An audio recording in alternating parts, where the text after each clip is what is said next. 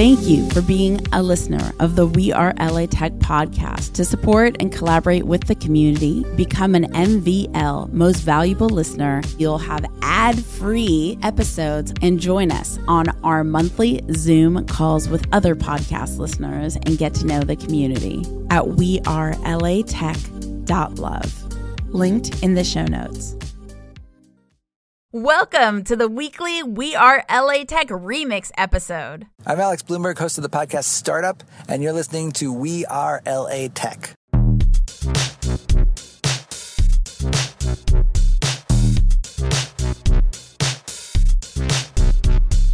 My name is Esprit Devora, born and raised LA, and I created We Are LA Tech in 2012 to unify the community. Podcast launched in 2014, continuing to help people find the best talent, to connect with each other, to form awesome relationships. So proud of this show.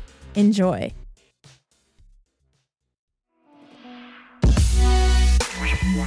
Hi, my name is Jung with Brickwork, the co-founder, and we provide housing solutions. We're based out of downtown Los Angeles. Absolutely. So I grew up in Koreatown, Los Angeles, and I'm the co-founder of Brickwork. My partner, Alex Irvine, we met about 3 years ago. And surprisingly enough, it was based on a client of mine who wanted to buy or purchase properties in Koreatown.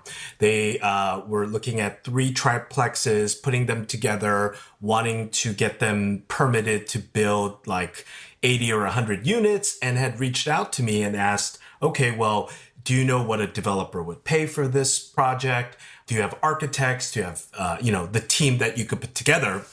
And at that time, I didn't. And to be honest, it was my first venture in real estate development, but was super excited to kind of dive deep into something I didn't know necessarily. And so that started the journey of Brickwork. I was referred over to Alex, and we met. And of course, he's a land use consultant in downtown LA.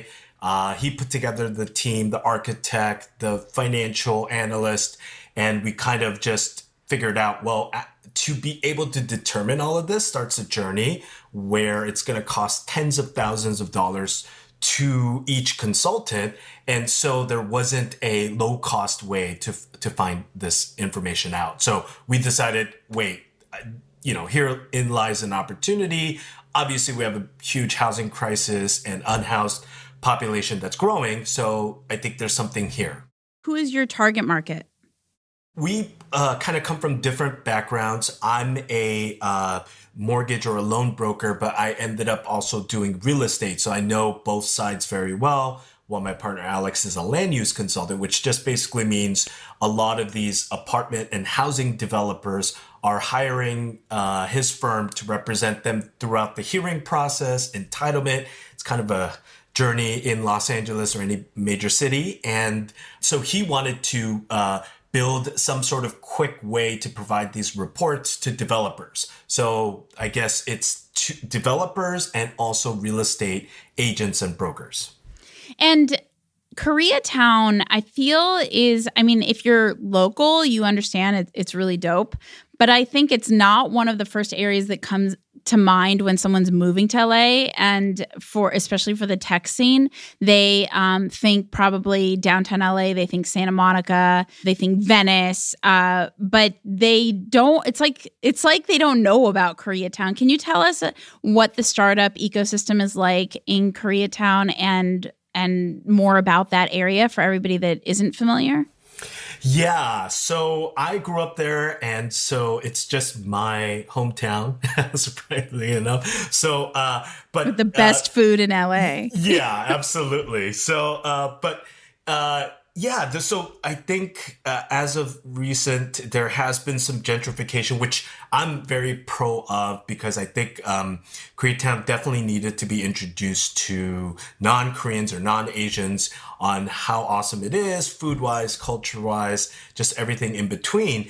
But looking at it, I would say from the point of a real estate, professional, developer, or investor, it's the natural neighborhood to want to grow an ecosystem, whether it's for tech or just housing in general, because it's so centrally located. It's, you're at the midpoint from Santa Monica and the West Side to downtown, but you're also kind of right there going from the valley on down, and then obviously into South Bay or Orange County. So yeah, I love Koreatown. I'm really happy about all of the attention and whether that's for the culture and the food and housing. I think all of it was needed and required.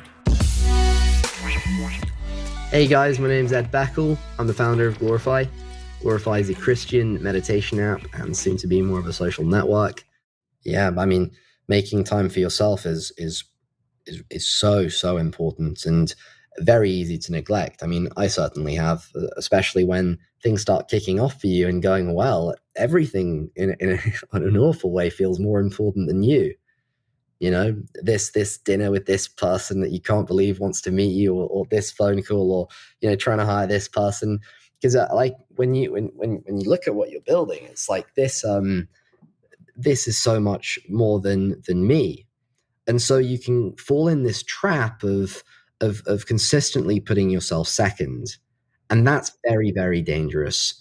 It leads to what you were talking about there, whether it's depression or just kind of burnout, and it's yeah, I mean, make a lot of time for yourself, but more so, I try and look at myself as this well, and it's filled with unlimited, creativity and energy, but you can't take it all out at once, and you've got to be careful and mindful with it. If you look at there's a million companies in that well. There's a million things you can build, and you want to make sure that you pull the most out of it instead of, going for everything right now and then losing out on all that you might be able to do later if you gave yourself more love, actually.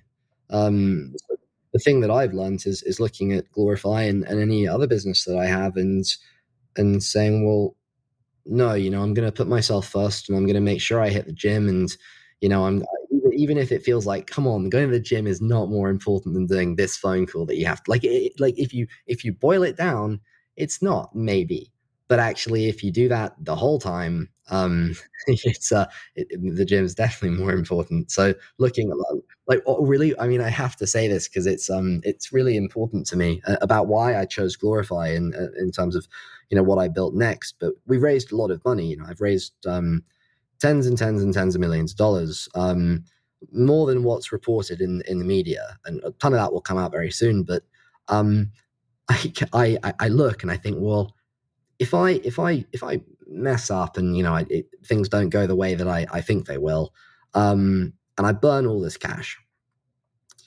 I've burnt it doing something really incredible. I've burnt it changing people's lives, and giving them that wholeness and connectivity through the products that that I'm putting out in this business, and that's amazing, because I'm not going to look around and think, I burnt all this money, and I didn't do anything that was a pure net positive for it.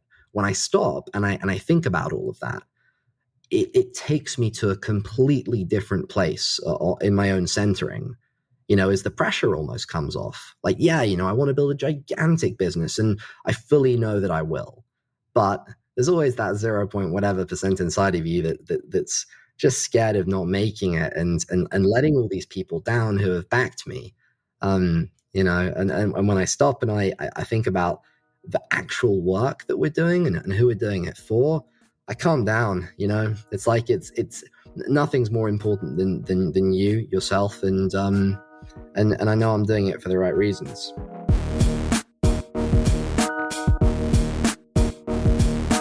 Hey, this is Morgan Williams. I work at Persephone as a senior data engineer. We do carbon management accounting platform, helping companies measure their impact and improve it. I'm in Santa Monica. Right now, like I said, I'm in a I'm very grateful to be where I am. Like it's mind blowing the level of people I get to work with, and I think I just like being able to.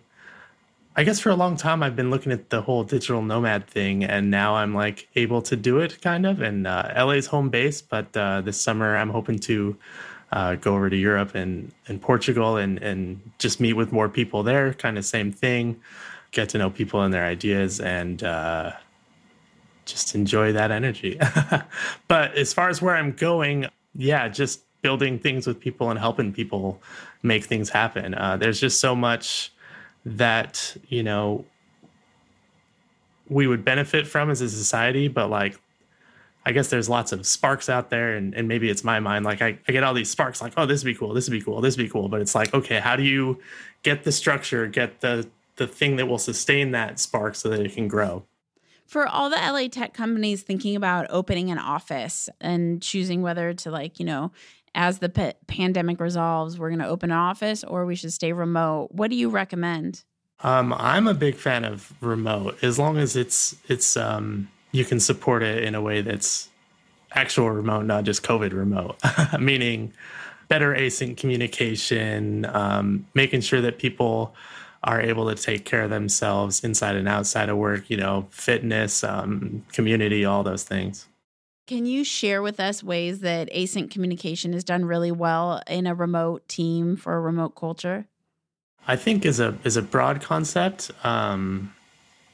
There's just sort of the overhead of time for planning and things, you know, like if you default to a 30-minute meeting every day for this, then like you're going to get a 30-minute meeting every day where you do stuff, but it's not a guarantee that you'll be producing value for that whole 30 minutes. So I guess it's nice. One thing that I've seen done is, you know, people are sending more like videos, like you can just do a quick little screen recording or like a video message to the team more for broader things. At least for me, that's nice because then I tend to overthink things a lot and I can like spend forever tweaking a doc. I guess one other thing I'd say is that the documentation will improve. You will have way better docs if you're communicating asynchronously because you can write it down, and that's not just something that's, you know, meeting notes. You can make it part of your documentation and you can get kind of like a 2-for-1 for that.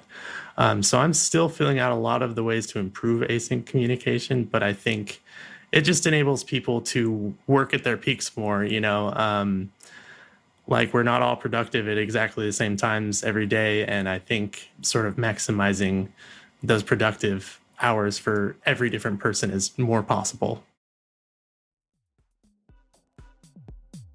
The WeAreLATech podcast is hosted and produced by me, Espree Devora, with help from Janice Geronimo. Edited by Corey Jennings. Production and voiceover by Adam Carroll. Music from Jay Huffman Live and Epidemic Sound. The WeAreLATech podcast is a WeAreTech.fm production. Thank you for being a listener of the WeAreLATech podcast. To support and collaborate with the community, become an MVL Most Valuable Listener at WeAreLATech.love. Linked in the show notes.